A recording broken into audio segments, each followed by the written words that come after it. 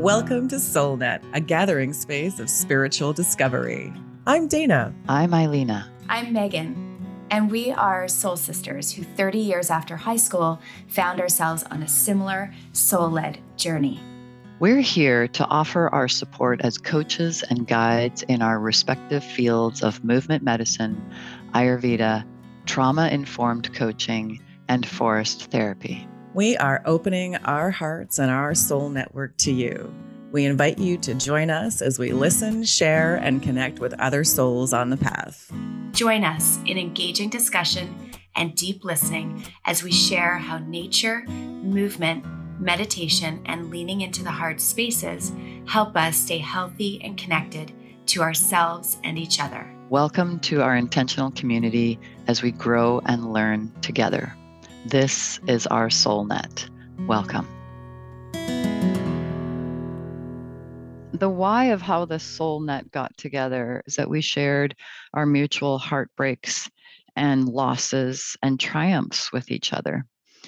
And that's kind of what recreated the bond that we originally had. We all had a bond back in high school.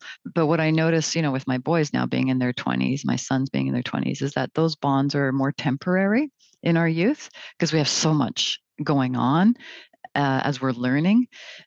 But to reconnect and rebond those bonds in midlife feels like something very sacred and special. And I feel like I can access younger parts of my psyche with old friends and feel really literally 17 again with the wisdom of a 50-year-old. I agree with that. I'm so grateful to reconnect with you guys so many years after high school. And I mean, we all experienced different forms of challenges and trauma.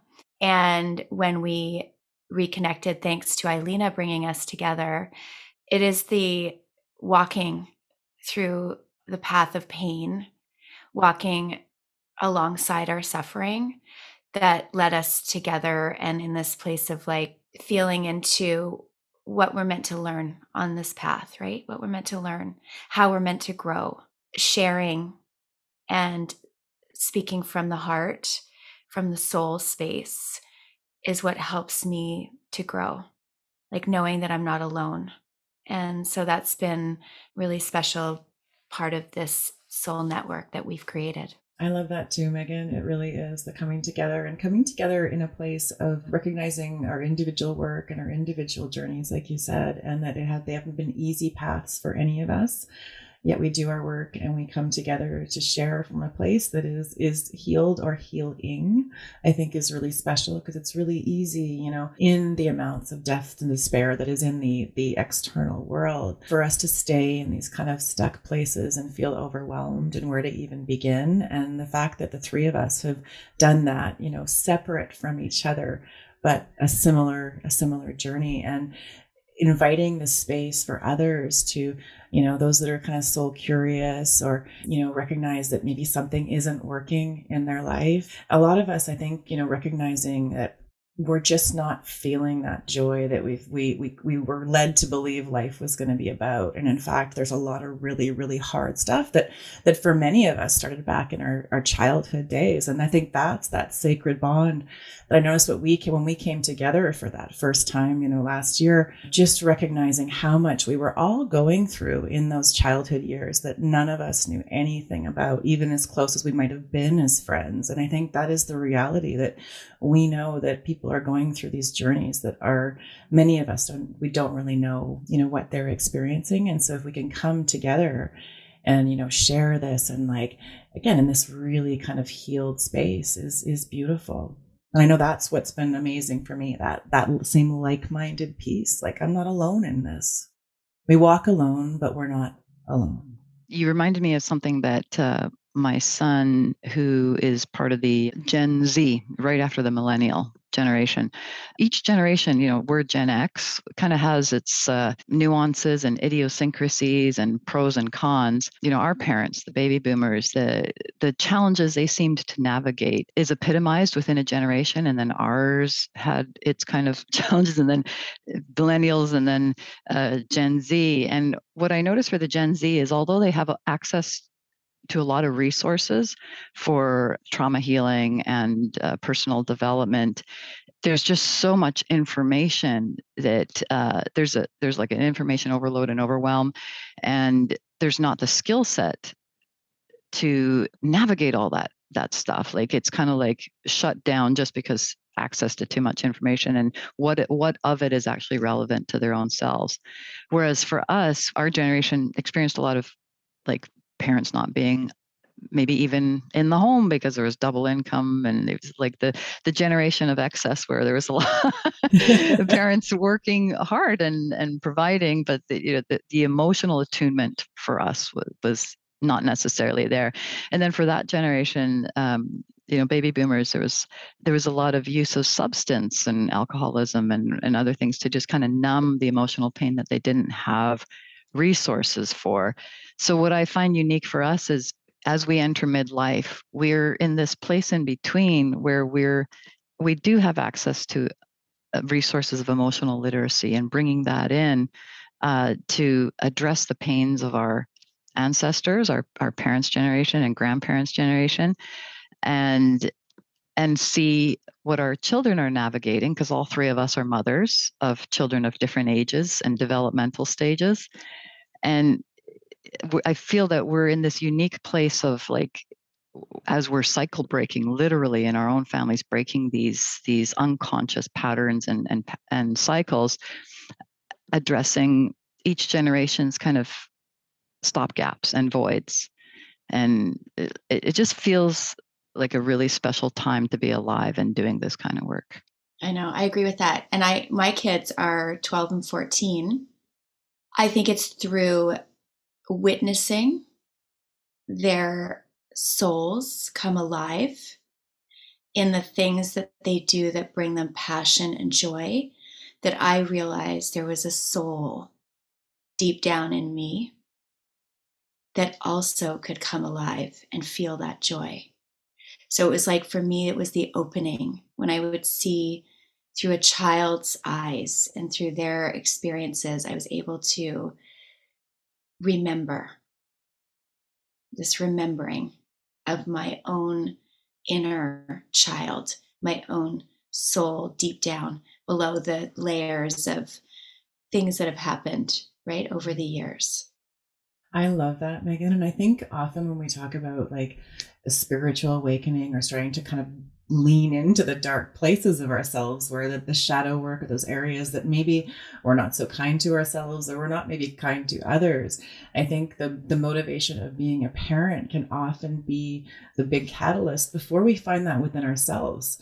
I remember a conscious parenting when my son's 25, but I remember when he was young, and I caught myself doing the things that I remember feeling so small about when my parents did them to me, and catching myself in those moments and saying, no, I get to do something different.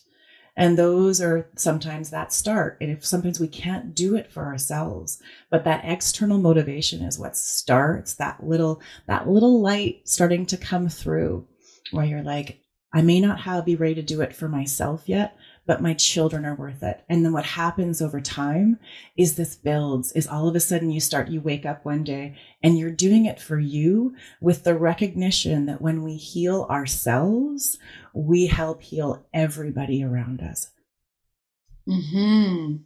Amen to that, sister.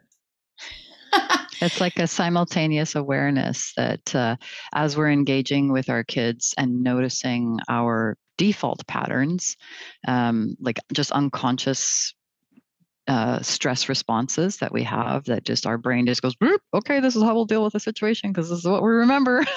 This is what I learned. This is what I know. Yeah. But bringing in something bigger than that, the witness, which is the awareness to that pattern while it's happening, is like, oh, there's something happening here. There's a ripple happening in my nervous system that feels like there's a wave coming through, or there's something that just needs to be settled down, or something that needs to be moved through, ironed through, whatever, massaged through, helped through. So how do we do that? How do we, like, I love you guys so much because you offer so many ways to massage that and to work through that. And together, that's what brought us together, because we all have different practices. I'm just wondering if you can give me a little bit of a reminder of how to do that, because right now, Dana, you can speak to what's happening in Mars and retrogrades and all the cosmic energy out there. Mm-hmm. But I also, I know that is having an effect on the mood of the collective. Mm-hmm. But also just like, what are you guys doing right now? I mean, I think on this podcast, we're going to dive into a lot of our history, training, our conditioning, our cycle breaking.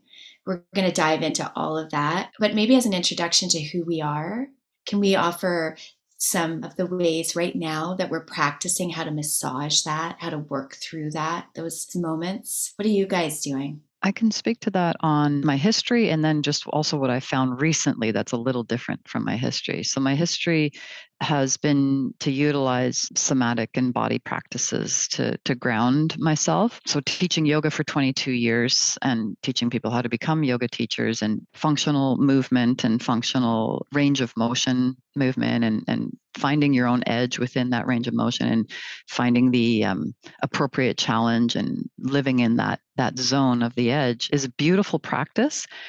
And at the same time, there was a bit of a divide, a bit of a fragmented divide between my physical practice and my spiritual practice. I had a bridge that was missing. It was trying to be built, but there was a few steps missing. And it's really only recently, in the last maybe 4 to 5 years, that I've been able to build that bridge to merge my spiritual and somatic practice together. Although I would feel that my yoga practice was a form of a spiritual practice, I was so focused on alignment and on like improving, bettering my system versus appreciating my system. Wow. That, Wow. yeah, That's yeah. amazing.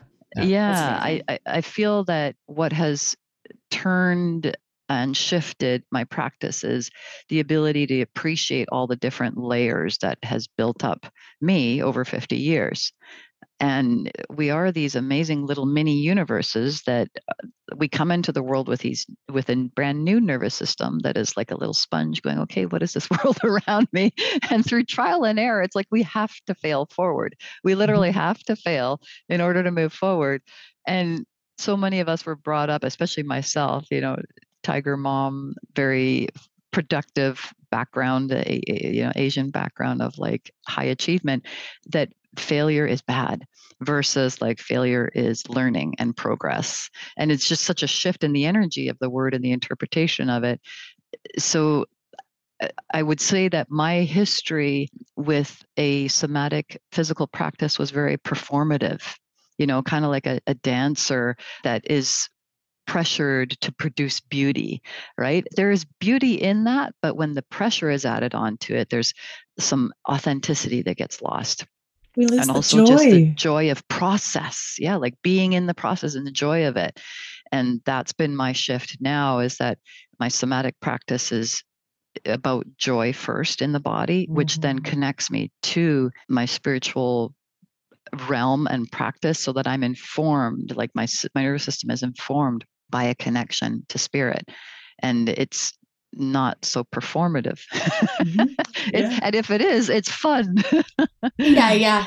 I think there's so many people that can relate to that in terms of their practice. I've always journaled, and that to me has also been like what I thought was a spiritual practice. But I realized too in the recent years, it was when you're writing for someone else, it's performative. When you're writing a book, or you're writing a piece, or you're writing for business, whenever you're writing with someone else in mind, there's a performative element to it. It can still be your passion, but if it's not just coming from this deep place within, and you're just pouring it out on the page for your soul's purpose of being witnessed, of being heard, of being seen, just for you to see your soul, for you to see yourself, that is where the deeper joy and the deeper release it becomes more spiritual in nature and more healing. So that really resonates for me too, as part of one of my favorite practices is writing. So, that fail forward really speaks to me too. Like, there's nothing attached to the practice. There's no right or wrong. I also think it's really important to think about, as Elena mentioned as well, like it's a journey of the practices. And, where I started is very different than where I am now. And I was very much about the body as a movement coach and trainer for years. And my journey has led me into Ayurveda as well and going back to school. Although I've always had that spiritual aspect, as I've gotten older, the spiritual curiosity, that calling within has taken me forward. And interestingly enough, for years, I always coached from a place of movement first. And I think it's a really great gateway for people to build awareness. We know it builds proprioception of our own physical body and then how that body presents in and around other energy bodies in the world. And it's a great tool and gateway for people. I found it wasn't enough anymore. When new clients come on board with me, the first place I would like to start, and it's always a personalized approach, but I find meditation actually would be the first gateway for especially for some of the things that people are struggling with out there, which is this collective anxiety, a lot of the mental health struggles, and learning to actually step into that witness role. And we can achieve aspects of that through movement, but really the bulk of that comes through stillness, and meditation teaches us to become comfortable with that quietude and that stillness and the silence that I experience, and how that actually affects my overall physiology, how I meet myself with kindness around an aging body that can still do all of these beautiful, playful things is amazing. And I don't know if I hadn't have embraced the meditation practice, if I would be where I am now, in a place that I can honestly say I love and accept myself. And you guys know my journey here. And as our listeners will unfold over time too, I'm sure some of the stories will come out, but there was a lot of pain and a lot of not accepting or loving on me. And so meditation has absolutely opened that and opened my heart. What I'm hearing, Dana, too, for your experience is that meditation also helped ease you into finding comfort in the discomfort. Absolutely. Yeah. That overall acceptance of who we are, right? Like the dark and the shadow. And, okay, maybe I am an asshole sometimes, and being okay with that. We all are. The shadow side of us. So interesting, right? I mean, that's what makes us so dynamic. I totally agree, Megan. I want to share growing up with a father who was very aggressive and prone to anger and rage. It's been a long road to really learn to accept and befriend anger. And there is so much of that out there. Although it's what we would consider this low vibration energy, it also carries the beautiful, it's a transformational energy. So if we can learn to actually become friends with it, acknowledge it, especially for someone like me that was a people pleaser and would shy away from anger, learning to embrace it and utilize it to other things, it's really kind of brought me closer towards this sense of wholeness of like, I'm okay, whether I feel anger, whether I feel grief, whether I feel jealousy, any of the gamut of emotions that are out there. I'm perfect as I am. And these are part of the experience. Yeah. What helped me develop a healthy relationship with my anger, because I really feel it as healthy movement of energy in my system now, whereas I used to judge it, is that it's activating energy that is like, those little flame starter bricks that you can buy that start a barbecue or start a fire. That's anger. It helps to start movement of energy, and it's absolutely necessary to move forward. And and in the moment, it gives you the burst of energy necessary to either create a boundary or move in or move away. And it's actually necessary. If we can see anger as like, if it's happening in the moment, that it's actually necessary, then the judgment ceases, because why would we judge something that's actually needed in the moment? Kind of like, in order to have a cup of water come out of the sink, it needs to be hydrogen and oxygen together. They're necessary for each other in order to have the water. So anger feels, when it shows up organically, naturally, as it does in our daily life, it feels healthy to me. And when I'm working with clients and people and I help them to see how healthy their anger is in the moment, there's such a shift. And then the parts in us that do judge just to keep us safe, to fit into society, because, we all have parts that evolve in our psyche in order to just have us work in our natural environment, then those parts can relax knowing like, oh, okay, it's just energy, it's just an emotion, it's going to move through the system, it's all good, it's healthy. It's kind of like uh, having gas after dinner. It just moves through. Oh my God, yes. I mean, it's a bit big. It's a bit of an explosion, but what are you eating, Megan? Yeah, exactly. No. I mean, not what comes out that way, but my anger feels more like of an explosion than like gas after dinner. But I just want to say I love that so much. The fire, the visual for me is really powerful. Not the dinner part, but the fire part. You know what I've recently really come to understand about anger is it's almost like a message that comes up from within, like a fire that comes up from within that sort of says, this isn't okay for me. This isn't a safe space for me. I think less about the person or the thing that's making me angry, less about that external factor and more about looking in, shining the light inside and saying, why? Why is this making me angry? And what am I going to do to keep myself safe? And it's often about boundaries. So thank you for bringing that up. I think those two things for me really come together as a way of managing my anger. It's awareness, it's acknowledgement, but acknowledging what it is doing inside of me. Why is this uncomfortable for me? And how can I, keep myself safe? Boundaries. It feels like anger is the natural consequence of our own violation of boundaries, even unconscious. Actually, it is unconscious. When our boundaries are unconsciously violated, either by externals or internals, because it can happen both ways, then it's actually a healthy response to have anger, because anger is a feedback of our nervous system saying, hey, hello. It is the feedback. Exactly. Boundaries just go. And I love that. I love that notation of going inward, right? Because it's really easy to say, they made me angry. This happened. He cut me off when I was driving. It's all about him. Instead, it's like, it's not about that person cutting you off. Where are you when that person cut you off?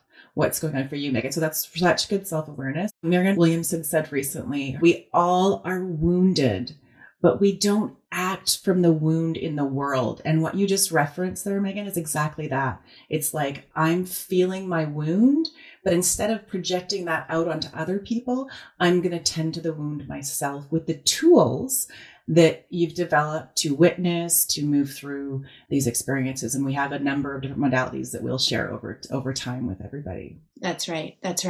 I think that's what we're learning at this stage in our life, in this, and our soul net that we've created and gathered here. I think it's to witness each other as we travel, as we journey, to witness each other and to hold each other, hold space in this network. All of our experiences are going to be so different, but we can be here for each other and witness each other and see each other.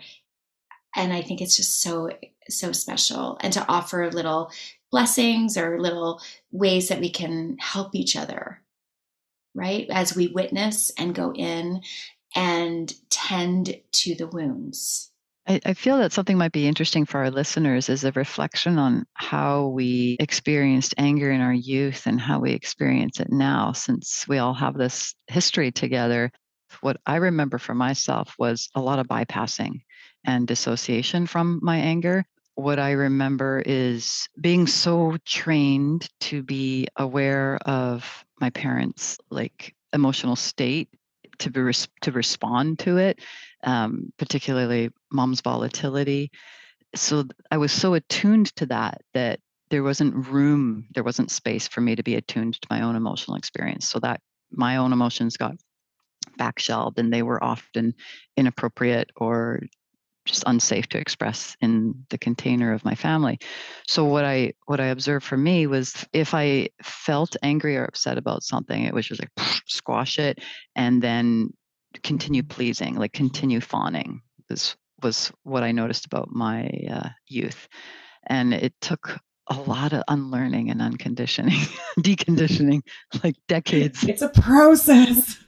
Actually, So what was it's that like forever. for you guys? It's a forever job here, right? That's why we're here. We're here for you, girl. So Dana, what about you with your anger from youth to now? I'm similar to Elena in that I, absolutely learned that anger was not safe. And so I would change myself to accommodate the rage that's sometimes experienced in my home. And I learned to quiet myself. And I think one of the biggest awarenesses that I've had on this journey was that I had a really, really hard time because of that, even knowing what I was feeling. So identifying these, like, what are the deeper feelings beneath, anger, and what is the bigger language that I can actually use beyond this sad, happy expression. And I had a really hard time finding those. So I definitely bypassed. Movement has been a part of my life forever. So I have leaned hard into that. I ran away my divorce. And then over time though, like as we grow, we learn that these practices no longer are taking us to that soul space. You guys will find out as well. I have had an illness journey, an autoimmune condition that led me to go deeper and deeper. So I would kind of ignore these things for a lot of years. And so now I'm in a place where, I've developed a bunch of these different tools. I no longer run from the anger or any other emotions that are coming up. And I give myself space. I notice that, I am very, and always have been very intuitive and very much a feeler. So when I give myself the space to feel the sensations either coming up in my physical body or in those ways of witnessing when I'm responding in a way that isn't my authentic self, that something's out of balance. And so any of those feelings that constrict us are typically a sign that we're not in our authentic self. So that's the sign for me to go on a little bit of that inward journey. And there's a number of different tools that I would use for that. I have daily practices. And then when I'm going through something, even though my first tendency might actually be to still avoid it, I catch myself very quickly. So I will use old cruxes of like running away from it still. I will lean into junk food sometimes. I will lean into just pure avoidance. And then I'll go, oh, okay, it's time to go in. Like you all, I mean, I'm sure there's so many people out there that can relate. Like you guys, my anger was not permitted. That wasn't my place. I had a good daughter role to play. And I, as a result, really was left feeling like my emotions weren't validated. I was just do as I was told. And my mom and my dad, they had their own conflict when I was really young. And then my dad left when I was 8. And my mom had a breakdown, but there was just no room for anybody else to have emotion.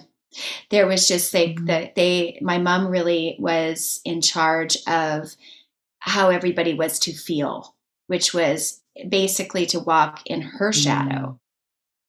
I just felt like I wasn't heard or seen for so long that I guess the only gift I was given was to listen to my intuition. And I expressed my anger as a child. I would write. I would also cry into my pillow. I learned to go and hold myself at a really young age. So even though in my family home, my feelings were not validated, my anger, my sadness, so I wasn't allowed to be those things. So I learned to hold space for myself. And I walked a dark road, a dark path, in that I felt very alone. But my soul held me. My soul guided me down that path. And I finally found healthy ways to channel all of that emotion. And I realized really early on that I couldn't depend on somebody else to hold me in those moments. I had to hold myself. So in that, there was so much pain and so much loneliness. But then on the flip side, I learned really young how to hold myself and to, like, I didn't look externally for the validation. I don't know that I would have survived if I was only looking externally. So, but maybe the gift was that I was so young. So that just shows you the power of your soul self holding you and guiding you. I just surrendered. I had no alternative. But I mean, I'm unlearning and undoing all the things too. And that's why we're here. But I think that for anyone out there who anger and emotion was not validated from a very young age, I think that we can sit in gratitude for our own soul strength, our own guidance, our ancestral guidance that's always available. The collective consciousness, it's always available to us, right? Yeah, beautiful. As a child, you just surrender to that. It's just there. It's all of the yearning for the external validation that then takes you out of that space. That's beautiful. That's so inspiring, Meg. I stayed in that external validation space till my 40s until I had the courage to divorce. So it was a longer lesson for me. That's very inspiring to have that occurrence in childhood, because that's really connecting to your, as you called it, soul self, this higher self that guides and is the mother, is the father, is the like archetypal mother and father that our own parent who's navigating their own wounds cannot access in those moments. I wonder, just hearing you say that, I wonder if it was the fact that my dad was gone out of my life and then my mom departed. My mom had a breakdown and she was hospitalized for a few years. So I was then I literally lost the mother and the father role. Like the people that played the role in my life were no longer there. So maybe again, you instinctively, intuitively, you connect to the archetypal mother and father. Yeah. Without even knowing, because I was orphaned. Because you were orphaned, literally. I think many people can probably relate to being and feeling orphaned. Yeah. Even when the parent structure is still present. But I think what was different for me was that I was literally orphaned. And then your survival instinct kicks in and your soul is guided by the collective consciousness. The collective consciousness. Amazing. Yeah. Which so inspires your writing too. Dana and I can see that, and all of your readers can see that. I mean, you basically created for children what you needed when you were a child through your book, Hard Compass. It's very inspiring. So beautiful. And, it's in our work when we do connect. I mean, it's through you guys too, right? When we connect here and we can have these types of conversations, we then, I'm always inspired by each of your journeys. They inspire mine, right? It holds me to a place of really listening and tuning in, so that when I do write for my inner child, and then I, able to share it with other children in the world. I think that's why we gather here and hold space for each other, so that our work is able to reflect the voice of our soul, and that we can walk alongside each other as soul sisters. I think it's fascinating that, this inner child, and I see the irony of us being in our 50s or entering our 50s. That's a whole other pod, turning 50. Is it fabulous? Exactly. I don't know. We'll let you know. I did want to speak a little bit to that, again, the inner child conversation, because I feel like this has been in the collective so strongly in all of my circles. And those are the work circles, those are the friendship circles. And we are collectively moving through these wounds of our childhood so that, hopefully we can move forward into creating a different world out there that doesn't have the same level of wounds. We can show up as healed instead of wounded. What I'm noticing is it's almost embarrassing for me to, it feels like I've been in personal development since 21 years old. And that in the last 3 or 4 years is when I really connected to my inner child. Part of me says, what the hell was I doing before that?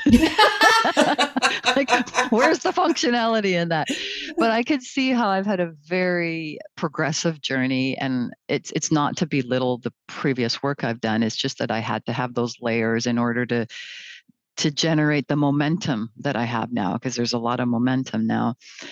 But I can honestly say that it's really in the last 5 years that I've actually addressed the energetic limitations of my limiting beliefs from childhood. And when I say energetic limitations, how it actually limits my behaviors and responses in current moment life. Because it's one thing to cognitively understand, like the traditional psychotherapy has us cognitively understand our past, but it also has us rehash everything and kind of stay in the pattern of validating our past behaviors, but kind of repeating them in a way, and not necessarily verbatim, but like very attached to the past constructs, like there's a ceiling and that's all I'll be able to, because of the continual rehashing. And so what I'm noticing is it's really in the last 3 or 4 years that I've been able to break out of the, it's like a concrete mold. And I thought that's all there ever was. And the cracks have now come into the concrete mold. And I'm like, whoa, there's an entire universe beyond this concrete mold. Like, what the hell? Woo! I love that. I love your visuals. Yeah. Thank you for that. So good. There's a whole other field of possibility. And because of my past, my work is to, when I access this field of possibility, use it to return to those who feel trapped or disempowered by the similar forces I experienced. That's it. That's the whole point of my life, is just to keep returning to those who, it's not that my life is completely of service, because it benefits me to return to those, because it creates an income and supports my lifestyle and supports my family. But also energetically, it's probably feeding, nourishing you too, right? This idea of like being in service is an act of generosity of spirit. So when you return and you're able to give, it's like that. It's a reciprocal. Yeah. And it's not just my identity. I'll just finish up on that. It's like, before, my identity was, mother, wife, healer, yoga teacher, teacher, leader. Like, I was so attached to the identity. But what's different now is like, oh, I'm an energetic being that's going to be gone from this planet in about 30 years. So here's playtime. Here's this field, quantum field over here that I can access. And when I do, return back to the energy that has a pain body to it, as Eckhart Tolle kind of describes, and funnel what is on the quantum field back into the pain body field, and just keep that kind of ebb and flow going until my last breath. Well, that's where your practices come in, right? Your practices go out from the energetic field that you describe back into daily life. And it's this constant flow. And if you're not rising up into this higher frequency space and recovering, then how are you staying healthy in the day-to-day, right? You need that ebb and flow, and that's where our practices come in. And I love hearing the call to service, because I feel the same way. And it's become very, very clear to me. And if I look at my history, I've always done a role of teacher of some sort in the way of coaching. And it's evolved over time. And now I can confidently say, this is my dharma, is like, how can I serve?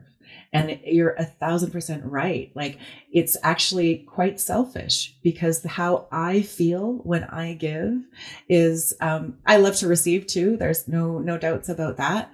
But the rewards that I feel when I actually am of service and can help anybody, that goes for, my friends, that goes for my clients, that goes for someone on the street. And I think these levels of compassion and caring, and when we can learn to heal ourselves, we can show up and do that for others. If we're not in a great place on the inside, we're not able to show up from a really in an authentic place for others, right? Then we're showing up as our people pleasers or our other roles that we're playing. But when we understand that level of service and what we're here for as part of a collective, we can really show up well for everybody, including ourselves. That's right. That's right. That's what we're here for. That's what this pod is all about.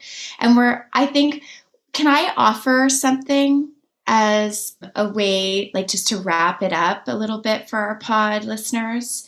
What we all do so well, again, in being in service to ourselves and each other, is to offer little blessings, offer meditation, offer movement, pieces that we can take away as ways to help us, right? As ways to keep us going. I would like to offer words from Rumi. Oh, I hope they land. I hope they land as beautifully in your heart as it does in mine. As Rumi says, put your thoughts to sleep. Let them not cast a shadow over the moon of your heart. Drown them in the sea of love.